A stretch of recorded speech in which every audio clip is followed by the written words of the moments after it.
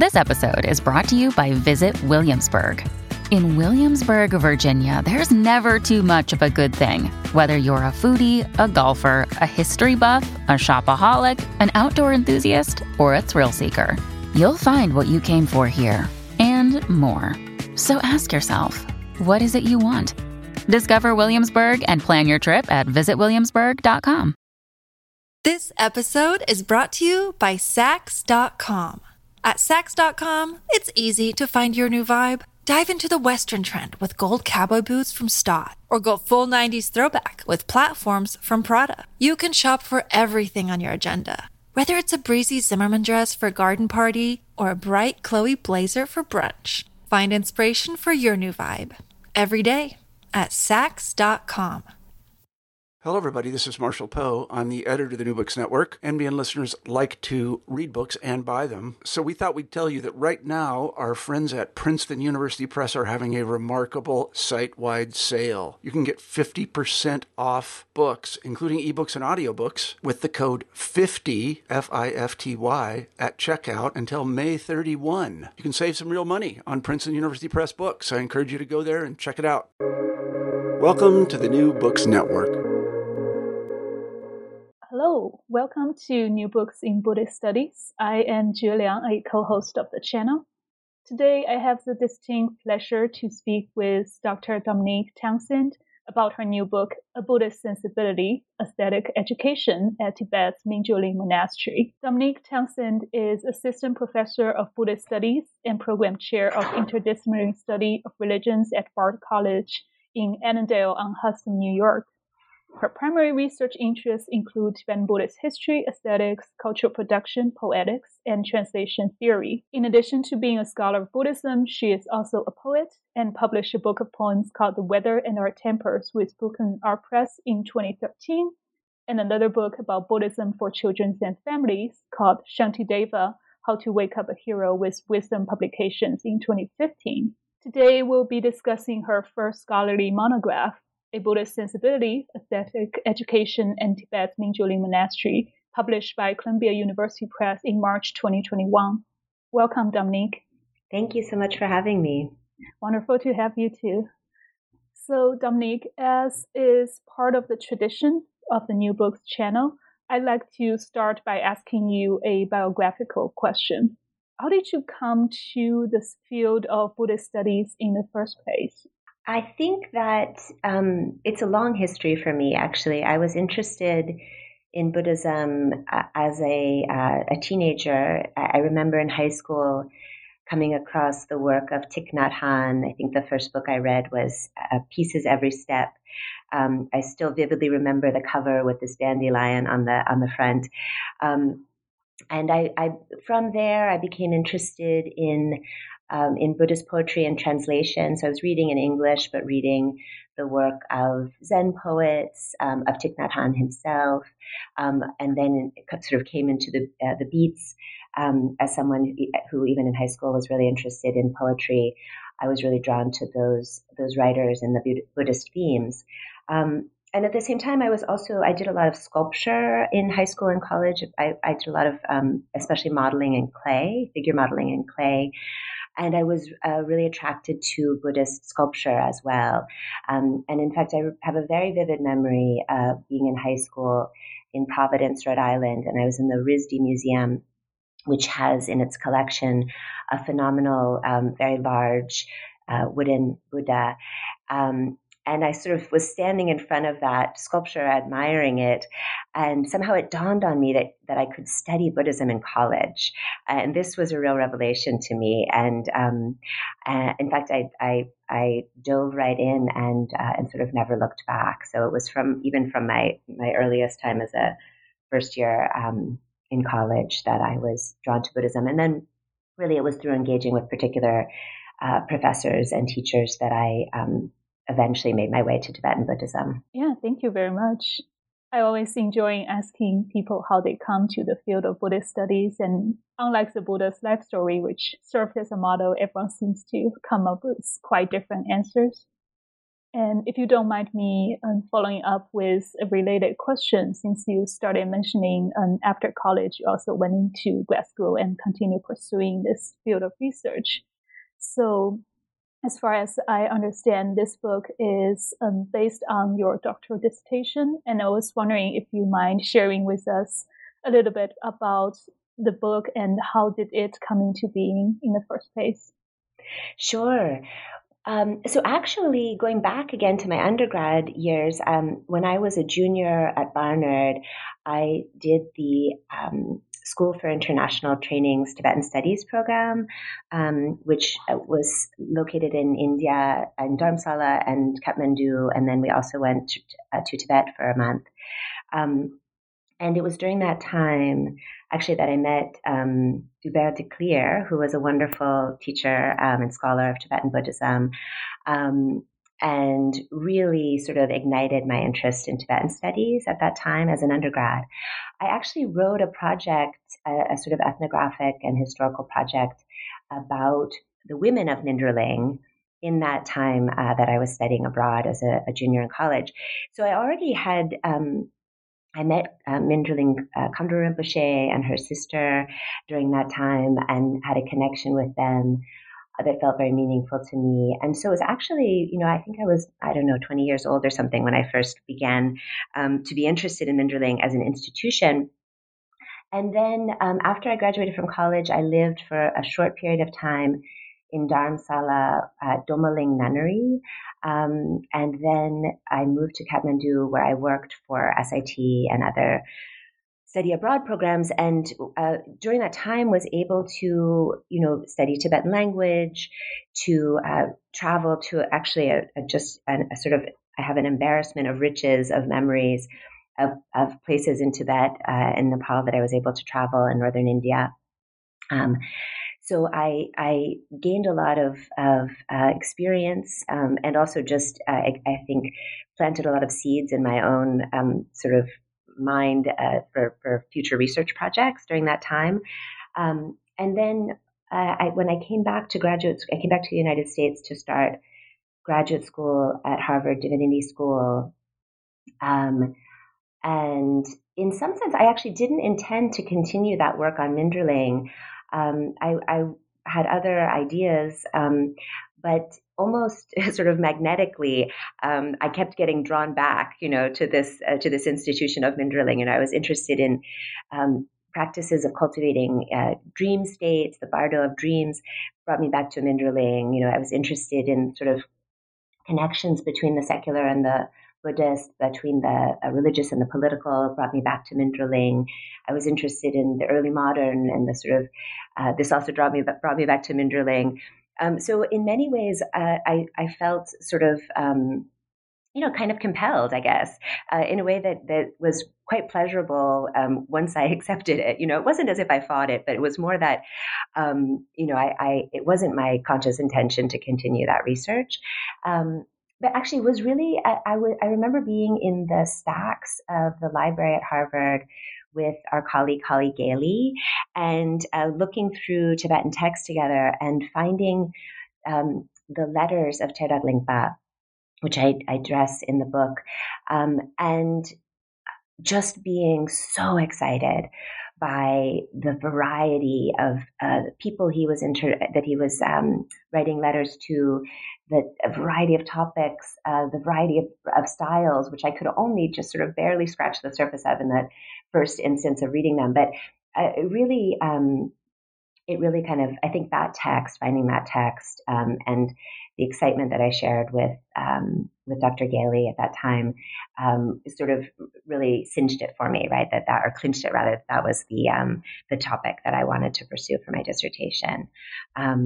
And then actually from there, from Harvard, I went to Columbia to work with Gray Tuttle. So I was incredibly fortunate at Harvard to work with Janet Gatzel and Leonard van der Kuyp, both of whom were very, very important mentors. And then I went to Columbia and really began in earnest the dissertation project under the guidance of Gray Tuttle.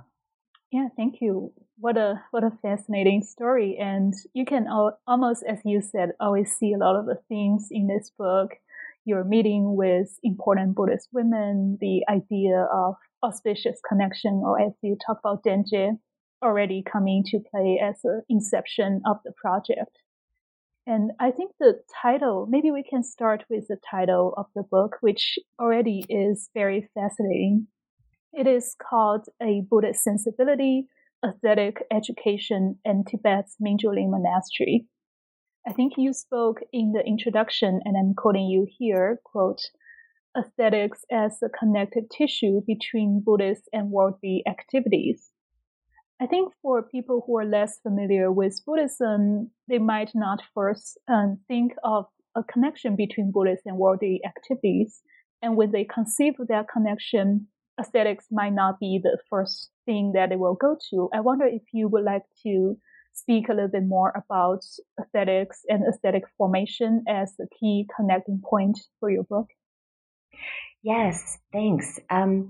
Well, in a sense, I was very interested in material culture, materiality, material history at the beginning through my master's program at Harvard, and then continued in that line of thinking at Columbia.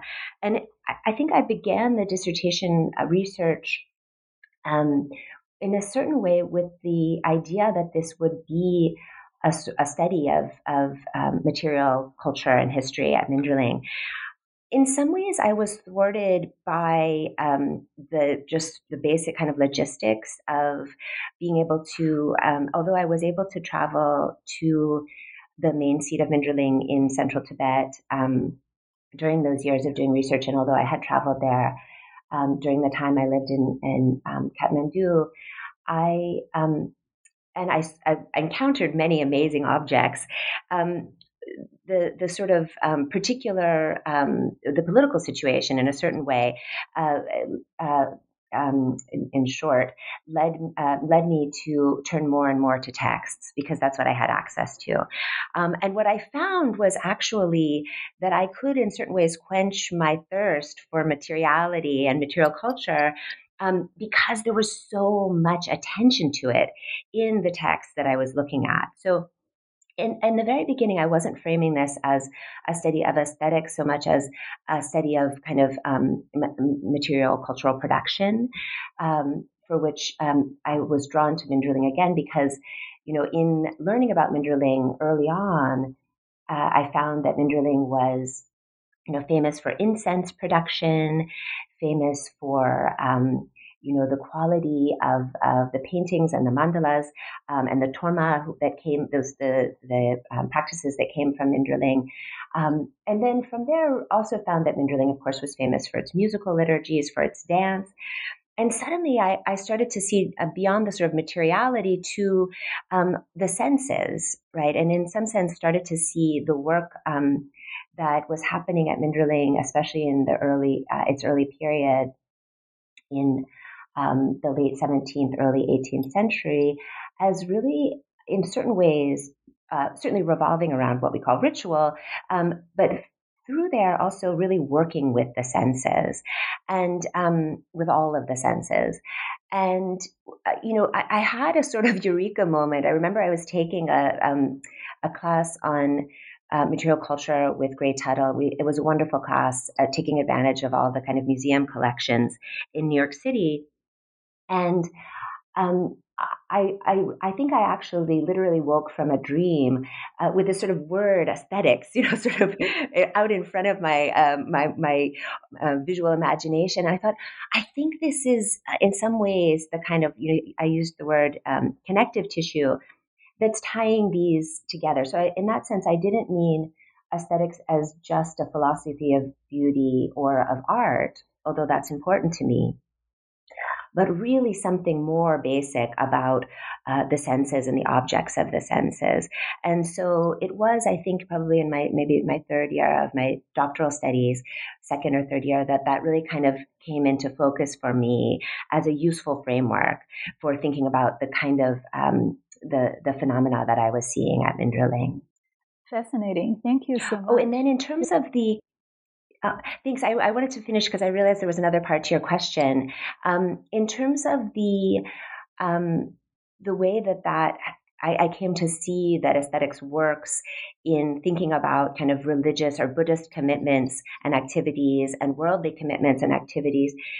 That framework really emerged for me from my sources, right, from the work of the many Tibetan authors I was reading, and not that they explicitly theorized the way that I am by any means, but I found that implicitly there was a strong sense that these apparently contradictory, or at least the tension between being in the world and especially having authority in the world, right, as the members of Mindraling did as aristocrats and as, advisors even to the fifth Dalai Lama in the first generations, how to balance that with Buddhist commitments to renunciation, to and particularly to kind of renouncing attachment.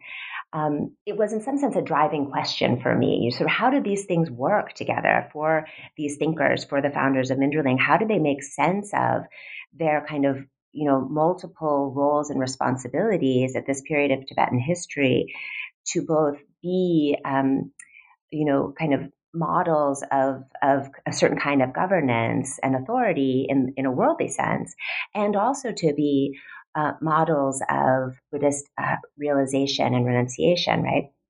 And for me, what emerged from spending so much time with these texts was that these the working with the senses, and particularly working with the senses in a way that was still rooted in a commitment to renunciation, always committed to that ideal of renunciation, was really how that sort of framework emerged for me. Yeah, thank you very much. That's a wonderful reply. And I think perhaps I want to put a pin on your response on certain occasions not being able to work with material resources and have to rely on more textual resources, I think, which might be something particularly pertinent in our day and time. People are unable to travel for whatever reason. So I definitely want to go back to that a little bit later. But I also have a second question, maybe for the listeners who are less familiar with the subject of your study. Maybe I'll start with what are monasteries? Why are they important for Buddhism, for Tibetan Buddhism? And where is Mindraling? Yes, thank you. So monasteries are so important in the history of Tibet and in the history of Buddhism, but I think they're important in the history of Tibet beyond Buddhism as well, in the sense that, I would say not dissimilarly to the history of sort of higher education in Europe, monasteries were centers of learning. And so this is across the Buddhist world, not only in Tibet, but I'll focus on Tibet. They were the centers of debate, of philosophical inquiry, of commentaries, of histories, of all of this production of that we would now associate with universities. All of that happened in monasteries. So. And that goes back, long before the relatively recent history of Mindraling. If we think about the history of Indian Buddhist monasteries like Nalanda, this was really a massive university in essence, right?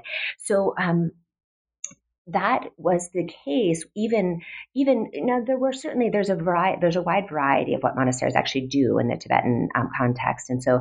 Certainly, there are monasteries that are very small, that are, primarily shrines where people may make offerings, where there may be sort of a fairly limited number of ritual activities that happen, but that are fairly quiet, and then moving from there to places that are more populated with ordained, with monks and nuns who live and study and practice in the monastic settings. There are monasteries, and, again, sort of to illustrate the diversity of what monasteries look like in Tibet, there are monasteries that are very remote, which is in some sense the kind of ideal of a monastery, right? That it's separated from the, the madding crowd of the cities. But there are also, monasteries that are very close and embedded in cities. And so there's quite a lot of variety, and not to mention size. There were monasteries around the time that Minderling was founded that had tens of thousands of monks, whereas Minderling had about 300. Right. So I don't want to generalize too much about what monasteries are, because there's a lot of variety, but certainly they're centers for ritual, and certainly they're centers for learning. And I would say there are also centers for cultural production, and that's something that I think is in some sense magnified in the role that Minderling played, but I don't think it's unique in that regard.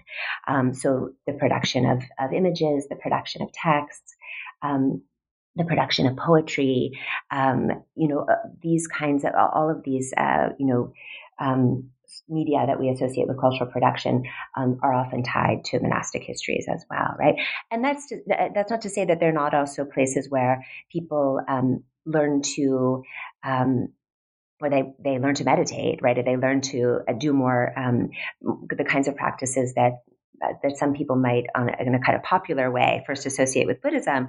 But in fact, certainly at Minderling, it's a relatively small segment of the population who are really dedicated to meditation practice, and many more who are engaged in ritual activities, and so that's the kind of core, I think, or that's an overview of some of the main things that monasteries do.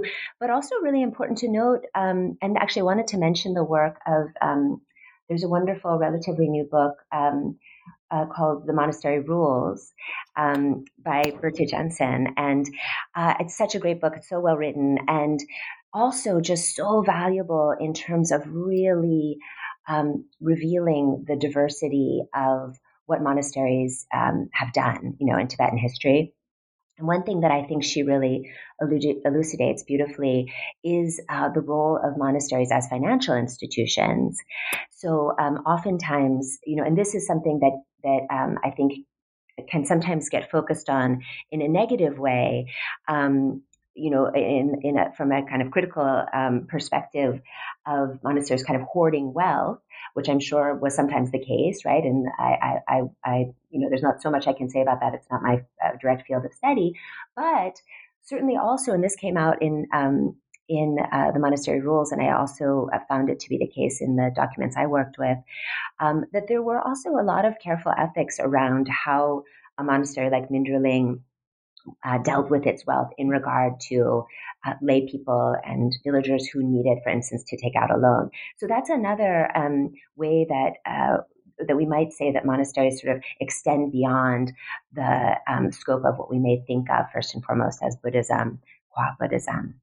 So within that context of the sort of spectrum of monasteries from very small and very remote to very large and even very urban, with the kind of range of focal points from sort of strongly focused on ritual to those places which have a kind of larger portion of their population that might be engaged in meditation or retreat. So with that backdrop, I started to sort of see Minderling as exemplifying certain of those characteristics in a kind of particularly vivid way. And so, of course, as I've already mentioned, the cultural production side really kind of hit me over the head, and even as my research turned to more textual kind of engagements, as I had fewer opportunities to spend time in at the central Tibetan monastery, which is near Lhasa. Today, it's sort of halfway between the airport and Lhasa in south central Tibet, so Minderling, as I said, I think really stood out to me as being like a particularly good example of monastery as a center for cultural production because of, as I've said, the focus on music, monastic dance, incense, painting, the creation of mandalas and tormas, and also textual production, particularly poetics, right, that Minderling was known for.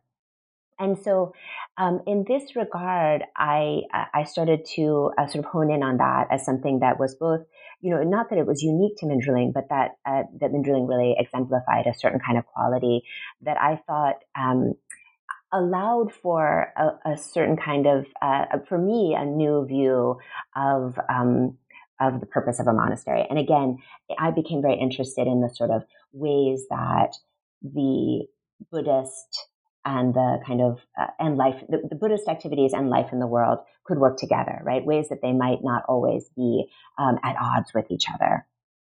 And so I think that, ritual activities came into focus for me as something that may link those two spheres.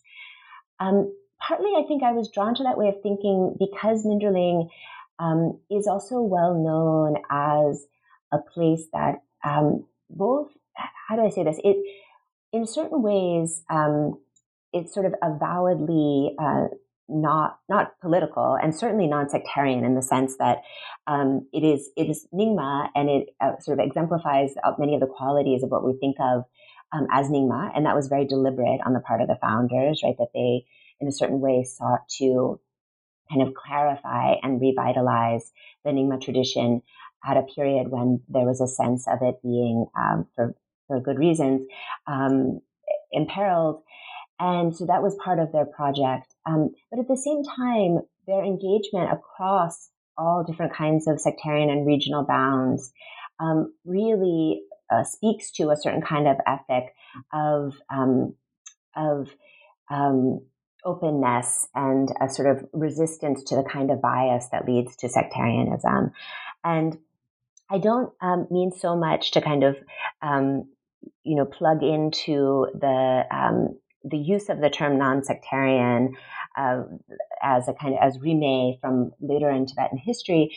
But rather, I think that what I see at Minderling really, maybe it was a kind of prototype for that, but it was really much more about a commitment to a Buddhist ideal of a kind of openness in one's perspective, a kind of a strong commitment to resist bias, a strong commitment to kind of to a perspective or a worldview that was almost kind of panoramic.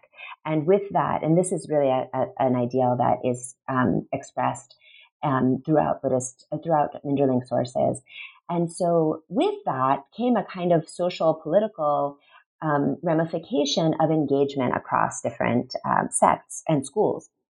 Now, that said, there's also a real pragmatism to this, right? That Minderling was small. It had very powerful patronage in the Fifth Dalai Lama and Desi Sangye Gyatso, both of whom were very instrumental in the founding of Minderling. But this was a period of sort of intense volatility politically. And so I think there was no guarantee that that kind of political patronage would hold fast, right? And that, so I think there was also a pragmatism, a political pragmatism that we can see in the Minderling sources, that they're paying attention to the need to, have many strong connections across different kinds of regional and sectarian boundaries. And so I think it's both a kind of an ethical, not just position, but an ethical mode of engaging across sectarian bounds, but also a political pragmatism as well. So that was another kind of key feature that I saw playing at Minderling that, again, both connects to many other monasteries, but for me was really kind of magnified at Minderling. Thank you. That's a fascinating way of analyzing where Minderling, as its particular unique case, stands in geographically, historically, and in a sectarian way as well. I think it is from on the other side of the river, from what is considered usually a centrally Gelug place in Lhasa, and it is also connecting to, like you said in the book, to southern Tibet, this area called Loka, which is traditionally the heartland for this school of Tibetan Buddhism called the Nyingma school. And sectarianly, it actually also crosses a lot of boundaries, and historically, it is a time with many changes, but also tying back to what you mentioned about the connection between Buddhist and worldly, and maybe in more distinctly Tibetan terms, the ideology of the Che and the Si. So what is the dharmic and the secular? I think there's a lot of fascinating crossroads we see Minzhuling stands on. So now that we're actually talking about how Minzhuling stands at the crossroads of all of those important conversations, and we're naturally moving into the first two chapters of the book. So chapter 1, historical background, discusses the history of Minzhuling's founding, and chapter 2, a pleasure grove for the Buddhist senses, discuss the historical circumstances that are contemporary to its founding and that really came together for Minzhuling. I was wondering if you'd like to share with us a bit more about the important families, persons, sects, and ideas that came together to form the cultural phenomenon of Minzhuling. Yes, thanks. So, in some sense, I think when I was writing the dissertation, I started with what is now chapter 2. I started with the beginning, as it were, the founding period of Minzhuling, but very quickly realized that Minzhuling was made possible because of, or through the history of the family that was at the center of its founding. Right, this is a family lineage that, in essence, the sort of main authority roles pass from father to son and uncle to nephew, rather than mainly through a reincarnation line or a teacher to student line, although, those aspects are alive at Minzhuling in its history as well. But primarily it's a family lineage. And with that in mind, it became clear to me that I needed to understand more about the history of this family. And one of the themes that emerged from the writing that I encountered, and this was primarily biographical writing about the founders and then their parents and grandparents.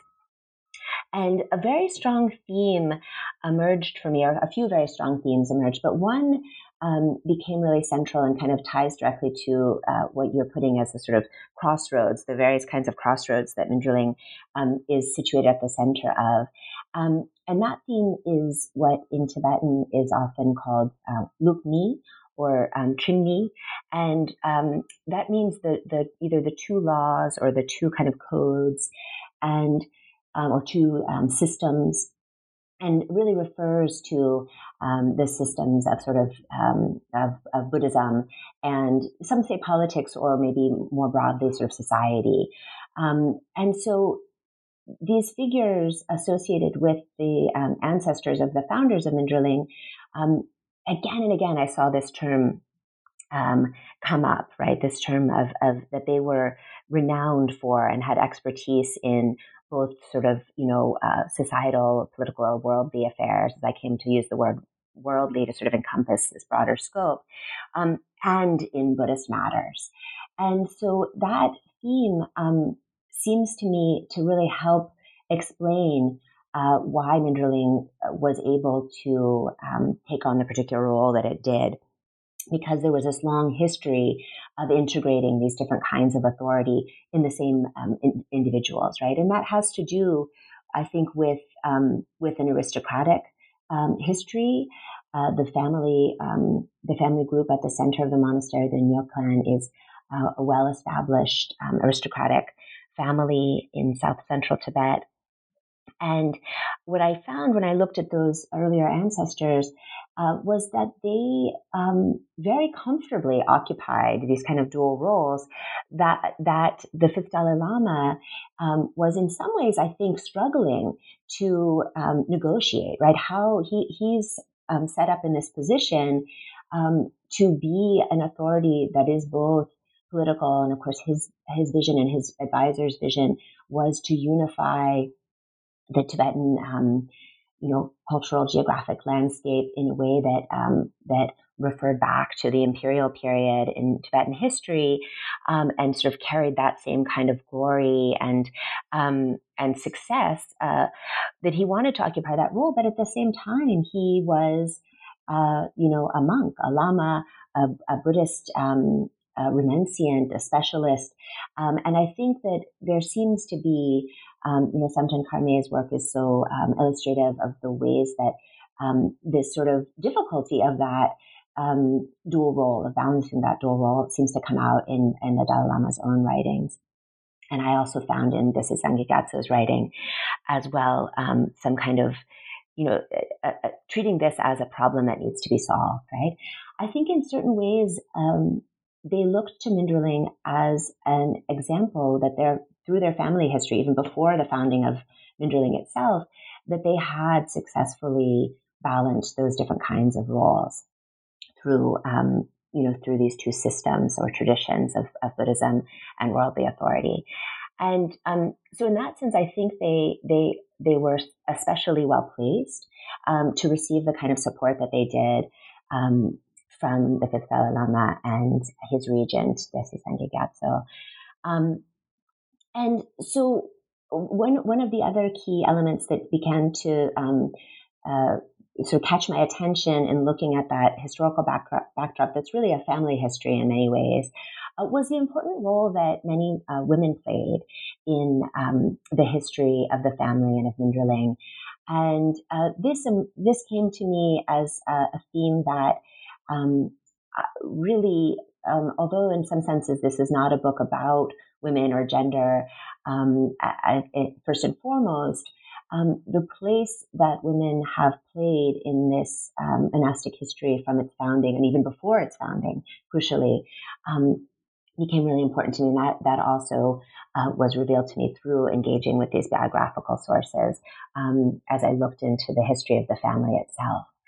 And along with that is also a kind of there's the historical aspect of it, but then there's also the more kind of mythological aspect of celebrating these early ancestors, and in particular the Nyo clan traces its history back to one single ancestor, right? Which is, I get in some sense what makes it something we could call a clan, right? That there's a sense of a shared origin or ancestor, and that this ancestor is portrayed in biographical sources about Terdak Lingpa in the most vivid aesthetic terms, right? And this was one of the moments that really drew me to think about how aesthetics was important, not only in figuring the aspects of cultural production I've talked about, but also in framing the figures, the founders of Minderling and their ancestors, as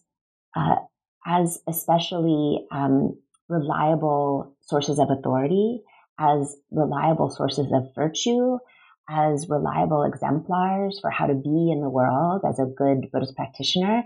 And I think that the attention to sort of beauty and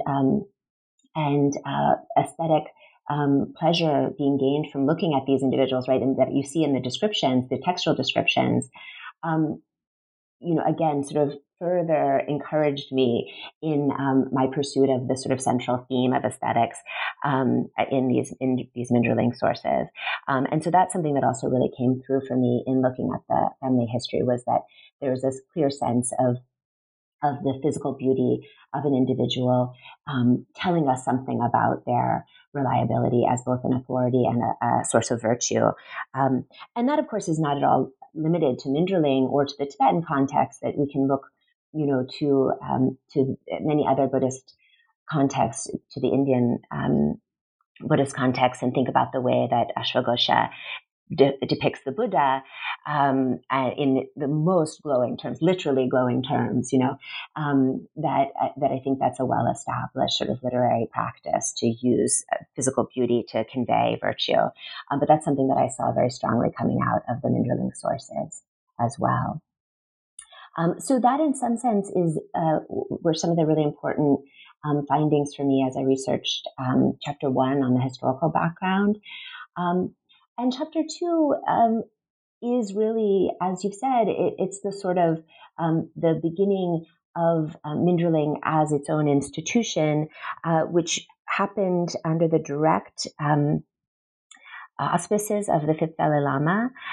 He seems to have been very, very closely involved, even in the sort of nitty-gritty of planning There are in some of the sections of Teradek Lingpa's outer biography that address this time directly.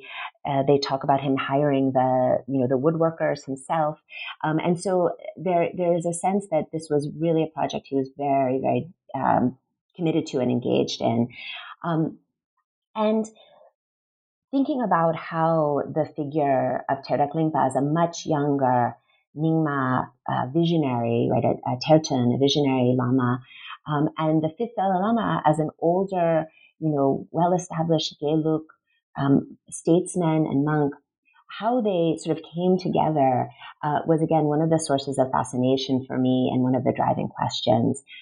Just what drew them to each other and how did their particular kind of confluence of backgrounds and commitments feed into what would become Mindrling. So that all is sort of what I'm trying to get at in chapter 2. And so maybe I'll pause there. Is there anything in particular that you'd like me to follow up on? This episode is brought to you by Saks.com. At Saks.com, it's easy to find your new vibe. Dive into the Western trend with gold cowboy boots from Stott, or go full 90s throwback with platforms from Prada. You can shop for everything on your agenda, whether it's a breezy Zimmermann dress for a garden party or a bright Chloe blazer for brunch. Find inspiration for your new vibe every day at Saks.com. No, I think that is actually a wonderful way to help the reader conceptualize the world Mindrling situates itself in, the actors at play, and the different forces that comes into being, as you said, the confluences of different personalities. And actually the relationship between Teradek Lingpa and the fifth Dalai Lama that you mentioned, and the fascinating aspect of how they connected and confluenced with each other, I think might be a good segue to the next chapter, where you titled Plucking the Strings. It's a fascinating title, by the way, and where you talk about the Tibetan Buddhist conceptualization of Denje, this word, and we mentioned that a moment ago, auspicious connections, and how that actually materialize in relationships and especially in the practice of letter writing. I was wondering if you have any highlights or any important connections you'd like to share with us. Yes, thanks. So as I mentioned earlier, the fifth Dalai Lama's, the Teradek Lingpa's letters, when I was a master's student at Harvard, were one of the first textual sources that got me really excited about this project. And from there, I went to investigate and translate just a couple of the fifth Dalai Lama's letters, the ones that he wrote to Teradek Lingpa in his collected letters. I don't have any sense of whether they exchanged more letters than these, but the fifth Dalai Lama has just 2 letters to Teradek Lingpa that are in his collected letters. And so, through sort of engaging with those and in looking at Teradek Lingpa's letters to various other figures, both male and female, and also figures from different regions, different family groups, with different sectarian commitments, I began to sort of flesh out this picture of the interconnectedness of these 2 central figures of Teradek Lingpa and the fifth Dalai Lama, but certainly also of Teradek Lingpa's family members, of his brother, the great scholar, poet, and artist, Lotchen Dharmasri, who, I have to say, in certain ways, I think it seems to me to be a sort of intentional. He's sort of kept he's sort of kept not in the shadows, but the text sort of so often firmly center Teradek Lingpa as the charismatic founder, as the main figure of Mindrling in its early period. But the more time I spent with these texts, the more I came to see that Lotchen Dharmasri was really absolutely key, especially around so many of these questions of sort of aesthetic development and cultural production. And that was something that actually took me quite a long time to focus in on. And in a certain way, really came out more in the revisions for the book than in the dissertation. And I think that that's not accidental. I mean, I think that in terms of the way the institution works, that the throne holder, the Chichen is the central figure. But it became very clear to me that Lotsen Dharmashri is equally important. And so with those interconnections, you have not just Therak Lingpa and the Fifth Dalai Lama, but these other figures as well, the family members, as I've mentioned, and also other, the advisor like the Sangye Gyatso. They were all intertwined, right? And that comes out through the letters very beautifully. And very explicitly for the Fifth Dalai Lama, he is strongly concerned with this theme of Chusi Zungdrel, of the integration of Dharma or Buddhism and politics or worldly life as a kind of ideal that one should strive for. And he really looked, I think, to Therak Lingpa in many ways for how to do that, right? And so again, there's that sort of sense of interconnectedness. But part of what really excited me about the letters from the Fifth Dalai Lama was the way that they sort of subtly reflected on personhood and on identity as being, sort of literally made up of your relationships, of your interconnections with both people from the past and people in the present, and also people in the future, right? This sort of sense of reaching across time to think about those interconnections as forming the individual in the current life or in this current historical moment that they're operating in. And so the plucking the strings is my translation of a phrase that the Fifth Dalai Lama uses when he is ending a letter to Therak Lingpa, and he says, let's not let our discussion of the integration of Dharma and worldly life end here, but let's keep plucking these strings, of this beautiful kind of stringed instrument to continue the music of this discussion. Let's keep this going. And I love the aesthetics of that again as well. The idea that there's this sort of pleasure and beauty in working this out together. These ideas out together. Thank you. I find that to be such a fascinating and rich exploration into Tibetan literary world, aesthetics, like you said, metaphor, but it is at the same time very distinctly Buddhist in that it contains the reflection of personhood. And I think letter writing is something we don't think about, but I think for you to foreground this and foreground letter writing as a way of forging and sustaining connections, and as a way of actually also as a way for the aesthetic formation that you mentioned about in Mingyuling. I find that to be fascinating as well. Thank you. Yeah, and I wish I could say more about the sort of material aesthetics of letters. I was working with reproductions, right? I didn't actually have any with printed, block prints of these letters. I don't have any sort of anything like original documents, which would be so fascinating to see.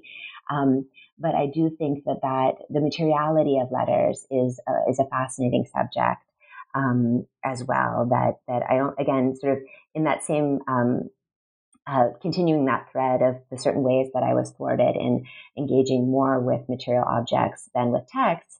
That was something I also would have loved to have been able to say more about, but just wasn't accessible to me. Yeah, and I am sure there will be a future time where we can look at those letters in their original form and fascinate about the other aspects that we were not once even aware of. That'll be a good time. Yes, I hope so. Yeah.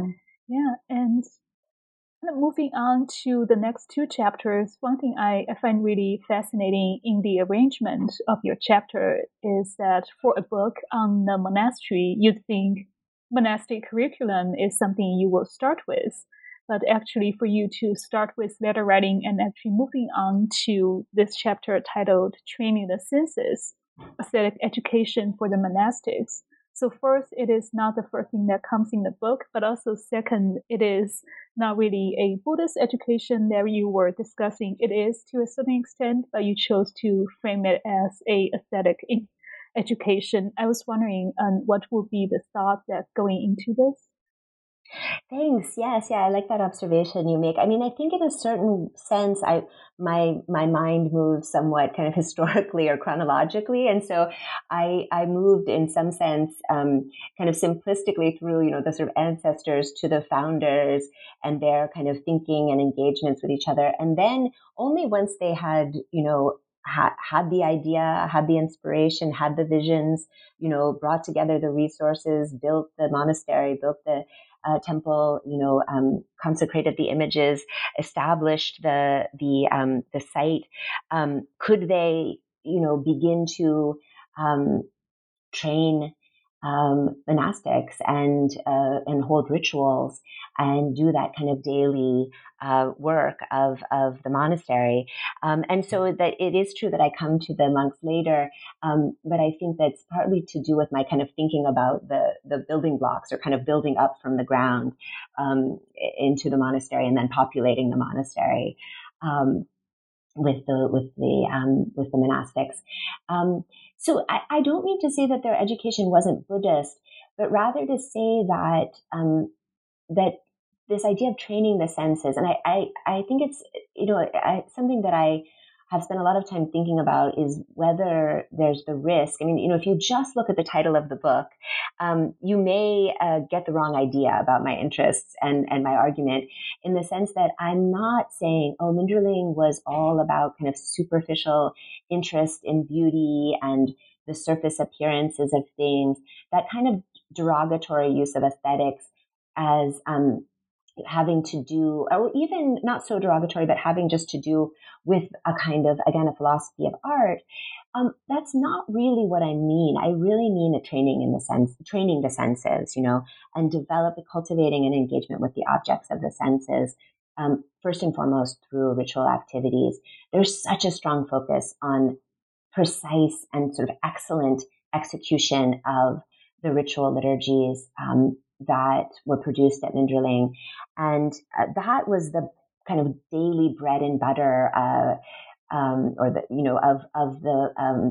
primarily the monks at the monastery, about, I think at their height, about 330 monks. So that was the work that they were trained in, that work that they were primarily doing. And there was a strong sense that Thera Klinkpa, and I think Lotchen Dharmasri as well, really were quite exacting about the sort of level of expertise, about, adhering to the precise instructions. And so, I don't mean that this was about kind of training them in art in a modern sense with a capital A, some kind of individual expression, or that it was training them in a kind of, again, a superficial, engagement with the surface layer of kind of, beauty is only skin deep kind of thing. Not at all. I think that the training in these ritual activities was very closely linked to the ideal of the monastery as a center for ethics, for renunciation, even for sort of modeling how to be a good Buddhist in the world, and that part of what they needed to do, part of their responsibility to the lay community, was to be able to be experts and to conduct these rituals, which should be done sort of beautifully, correctly, inspiringly, and to appeal to the senses of the deities who are being offered to. So that's the kind of, when I say aesthetic training, I mean training in the senses that way. They certainly also, they memorized texts. They engaged daily with tutors. They had chances to ask questions, to do all of the kinds of, in-depth Buddhist training. But what the distinction I did make is that it seems from the curriculum and that it was not everyone who was really trained as a meditator, and it was not everyone who was given the opportunity to dedicate the kind of bulk of their time, day to day, to solitary retreat practice or to meditation. That is clearly marked off in the curriculum as something that's really for the most accomplished students with the kind of highest capacity in that standard kind of Buddhist formulation about education, needing to address people who have different kinds of skills and capacities and different leanings. And so within that, the authors are clear that some of the members of the monastic community are really not going to fare well if they're focused on meditation or if they go into solitary retreat. And not just meditation, but the sort of more esoteric Dzogchen practices that Minderling is actually quite famous for, that was really in certain ways limited to a small, I could even say elite section of the monastic population. So in some sense, I think underneath the argument I'm making in that chapter is as a professor, I teach a lot of undergrads, and I think many people who teach Buddhist studies will relate to the fact that many of them come thinking that Buddhism equals meditation, and of course it's well established that it's many other things besides that. So to see that the monks' training was, in kind of engaging with text and reading, and actually in writing, right, which does stand out as unusual in the Tibetan historical period, that writing different scripts was a focus as well. And so in those ways, this is not perhaps Buddhism, pure and simple, but it is these kinds of skills that one needs to cultivate in order to teach Buddhism, in order to practice ritual, in order to engage with lay people in a productive way, to be a good model. So I think that those things go hand in hand. I don't see this as in contradiction with Buddhist values or ethics, but rather I see that focus on aesthetics being ethically coded. Yeah, thank you very much for the clarification. And I think exactly like you said, it is not to negate the Buddhist aspect of the curriculum, but rather to enrich our understanding of what a Buddhist curriculum might be, and to put maybe a scare quote on what pure Buddhist might be, or what a pure Buddhist curriculum might look like. Yes, exactly. Yeah, and I'd like to just highlight for the listener that there is actually a complete translation that you presented of the curriculum section of the guidelines written by Therdak Lingpa. And for anyone who was doubting the Buddhist nature of this curriculum, I will just read the conclusion part. It says, in brief, through the activities of studying, contemplating, and meditating day and night, heavy with the weight of learning, discipline, and nobility, become a field of merit worthy of praise by the wise. So there is definitely a lot of emphasis on learning, on contemplation, on meditation, and discipline as well. Yes. And actually, one thing I'd love to highlight in addition to that, thank you so much for reading that, is the focus on the fields of knowledge called Rikne, which again these are a really central part of this section of the monastic guidelines, which is really, I'm referring to it as the curriculum. I should clarify that it's not marked off as, okay, now I'm going to begin the curriculum. I call it a curriculum descriptively, right? Because that's where Therdak Lingpa says what the monks at Minderling study and should study, and how they should go about it and what order of operations they should use. So in that sense, it is, just descriptively a curriculum. But this central role of Rikne also really is one of the, in some sense, a kind of heart of the book for me.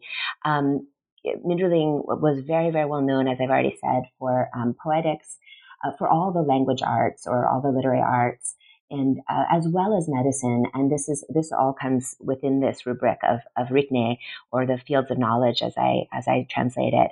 And that was really striking to me as well, that Therdak Lingpa directed especially the best students, right? Especially those same best students who may eventually be able to go do solitary retreat, rather than being sort of like caught up in the difficult day-to-day work of doing these rituals.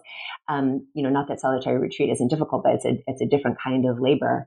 That he said for those best students that they really needed to become very well versed in these fields of knowledge, which again encompass literary arts as well as medicine in particular.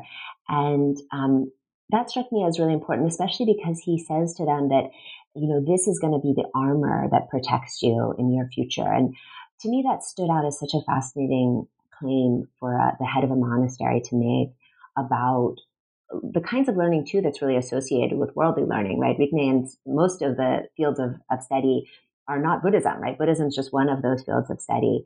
And so that really struck me as a kind of, as a keystone of the curriculum.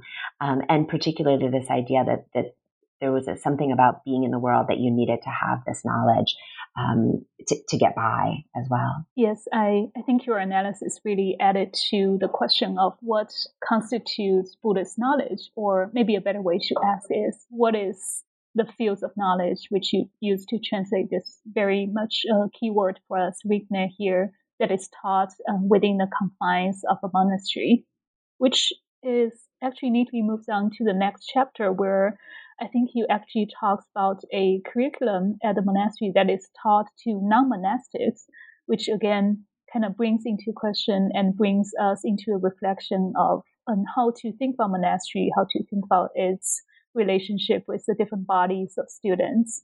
And it is not training them, but also taming them. And I find that word particularly intriguing.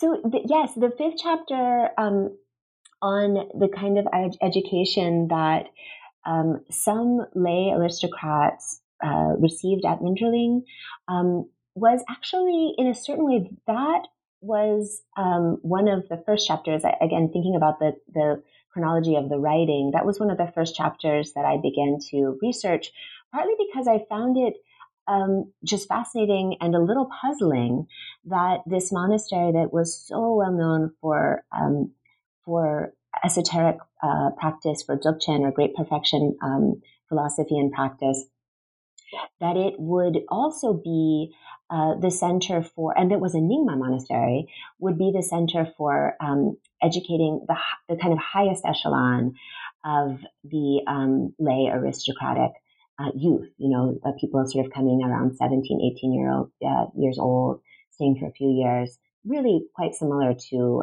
to kind of going to college. So I was, early on in my research, I found evidence that figures who went on to be very, very significant political and literary figures in a firmly rooted in a kind of lay world, right? Not that they weren't Buddhist, that they didn't have Buddhist devotion or weren't, in some sense Buddhist, but that their main role was really as political or literary figures, civil servants. And I'm thinking, of figures like Polanyi, who went on to be, you could say the king of Tibet, or Jokarwa, who was a great writer and literary figure. And so I was just sort of somewhat nonplussed to begin to think, well, what were they doing there? Why Minderling? What drew them to Minderling? What was so special about it? And one of the sort of most clear answers that emerged for me in engaging with the sources from Minderling was that actually writing, this expertise in writing, was, I think, perhaps the main driving force. So many of the even other aristocrats who didn't actually go and stay at Minderling during their sort of early adulthood and study, many of those lay aristocrats would, in their biographies, would mention, from this age to this age, I studied with a tutor from Minderling. That these monks were trained in the literary arts and therefore were equipped to train people who would go on to political careers, who would go on to diplomatic careers, and not firmly rooted in a ordained or monastic community at all. And so, for me, the central importance and the value of writing really stood out for me as the kind of main answer to that question of why Minderling, why were these lay people drawn to Minderling. I think that there were other factors, the sort of prestige of the place, the fame and prestige of Terduk Lingpa as a Terchun or treasure revealer, the fame of Loshin Dharmashri as a scholar, poet, artist. Those have all figured in the kind of support of the Fifth Dalai Lama and his direct advisors. All those things mattered. But I think, I really landed on the sort of expertise in writing, and the capacity to train people in writing was really at the heart of why Minderling served in this other role. Which, once again, I'll say it's not that other monasteries didn't have lay people who would come and make an offering and stay and study with a particular tutor for various periods of time. That certainly isn't unique to Minderling. But I think that a particular appeal, especially for these very kind of elite aristocratic families, did really strike me as being strongly focused on Minderling as the kind of the place to learn, I think, especially literary arts. Yes, and I think this also ties back to the conversation we had a while ago at the beginning of the book of the standing at the crossroad. Nature for Minderling is the crossroad for the different looks or the different paths of the Chue, the Dharma, and the politics, the Si, but also the monastic and non-monastic, and also different modes of education. Certainly. And for the listeners, I also like to highlight that if you're teaching a liberal arts college, you will find that there is a section called "What's the Literati Need to Know?" Minderling's likeness to a liberal arts college, where you compared Minderling's monastic curriculum with the Harvard and Yale charters of 1650 and 1701. And concluded that there is a similarity that in the ideal for those institutions to integrate worldly knowledge with religious ethics and discipline, which I find to be a exhilarating read in that way. So thank you for that. Thank you. So that actually brings us to the end of the book, but definitely not the end for Minderling. There was a period of, like you said, it is a period of turmoil. It is a period of high volatility in Tibet. So there was a temporary destruction of Minderling, sadly, but also very quickly after a rebuild of Minderling from its second and third generation leaders. I was wondering if you'd like to tell us a bit more about that part of the history. And we can also talk about how it actually right now becomes a global phenomenon in so many ways. Yes. So certainly, in some sense, what I have kind of contained very briefly in the epilogue certainly merits its own book. Maybe there's a graduate student out there listening who might want to take that on. I have my sights on other book projects, but it is a deeply tragic period. Very violent, and really came at the great expense of the members of the family and the community at Minderling, that they were targeted along with other Nyingma monasteries, especially Dorjejak, as you mentioned, just across the river, by a group of Mongol, the Dzungar Mongols, who it seems with the encouragement of some of the Gelug authorities, really encouraged a complete destruction of these Nyingma institutions, along with other sites of Buddhist practice associated particularly with Buddhist Tantra. And so during that period, in about 1717, Tedok Lingpa, by the way, had passed away in 1714. There was a somewhat complicated transition to the second throne holder that actually, sort of opens up a whole other chapter. But I will say that there's a fascinating story about sort of whether the throne holder was not meant to be a monastic. It was not meant to be a monk. Tedok Lingpa was married and had children. Of course, this is vital for a family lineage, right? You have to have those, in some sense too, as an easy answer to why women were so important in Minderling is that they were part of the family lineage.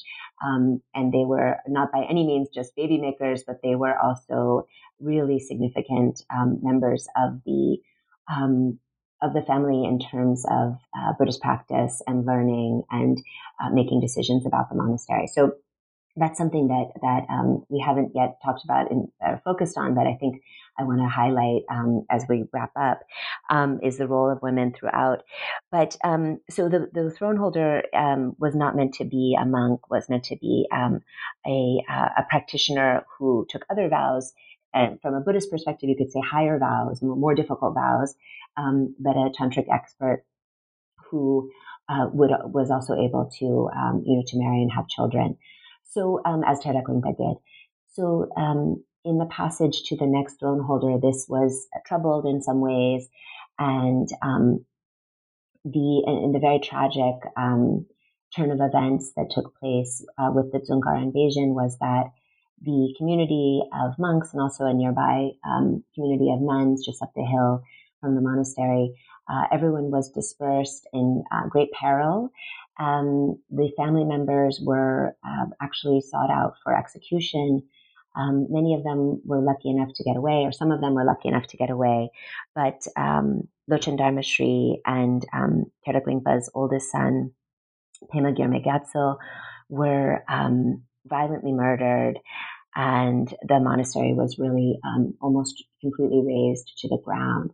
So this is a period of great pain, of course, in the history of Minderling, and turmoil, and is the sort of starting point in some sense for the next chapter, not of my book, but of the history of Minderling in its early period, which very happily involved a rebuilding, a reconstruction, and a reconstitution of the members of the monastery who were able to come back, members of the family who were able to come back from their various exiles, and revitalize Minderling, and actually quite impressively continue in its role as the center of cultural production that I've highlighted in the previous chapters. So they were quite successful, in part due to the patronage of some of those lay aristocrats who had studied there under the first generation of lamas. So with that support, that financial support, and actually political protection, they were able to reestablish the monastery. And as you mentioned, although the central seat of Minderling as an institution, which is in South Central Tibet, is quite quiet today. There are very few monks living there because of the political situation being quite restrictive. They have quite a difficult time having teachers come or engaging in ritual activities. And so it's quite quiet, although there are some residents there. Minderling has established a very, very, very vibrant seat in India and in Dehradun, and particularly in the Tibetan settlement of Clementown.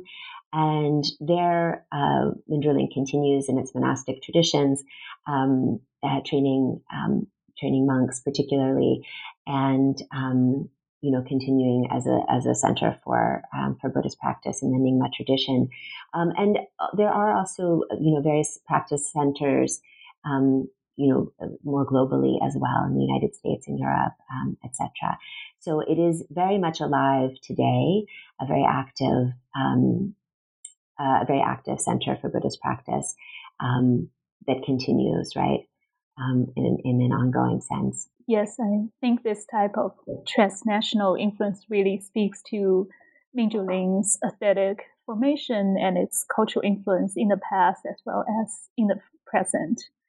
And just before we wrap up, I do like to highlight something that I observed as someone who also writes on women in religion, is that you actually write about women of Minderling everywhere.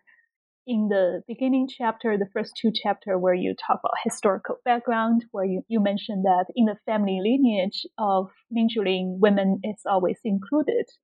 Between the conversation or correspondences with the fifth Dalai Lama and Terdak Lingpa, there is a section of discussion on secret consorts.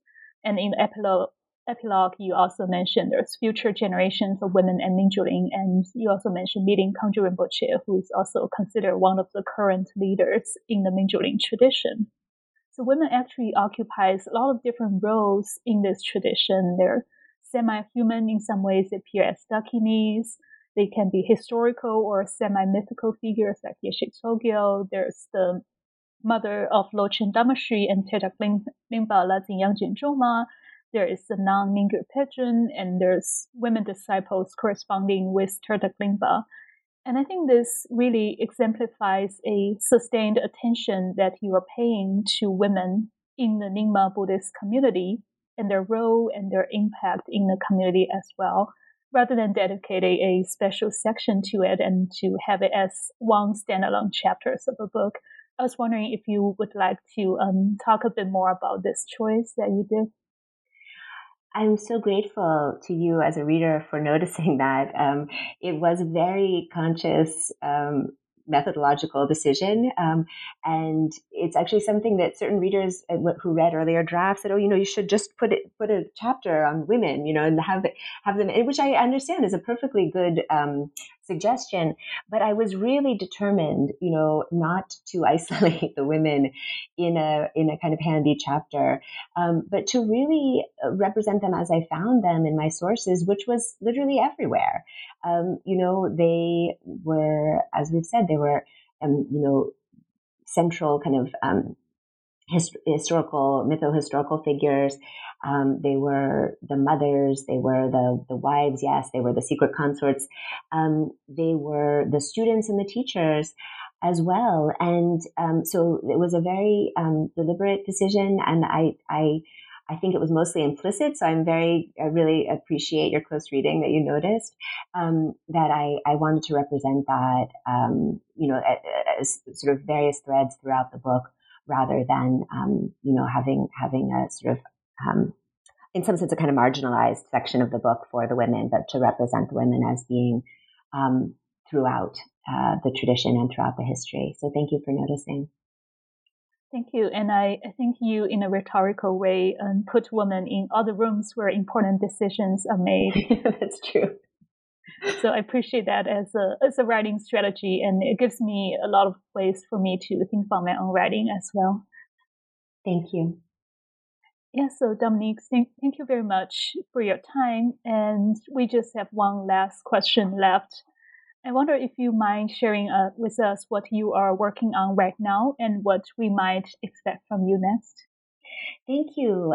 Yes, I have two projects that are kind of at play right now. One is on poetics, Tibetan poetics, and translation. And in the current iteration of that project, the translation part of it is mostly kind of thinking about contemporary translation theory and how we work with Tibetan poetry, different sorts of approaches, ways of weighing the relative value and importance of, form versus content, thinking about looking at other translation fields coming from other languages and how we might learn from them. So that's been a really exciting collaborative work that I've been doing with many other scholars in Tibetan studies who are interested in literary qualities of Tibetan as well. And so that's something that I foresee writing more about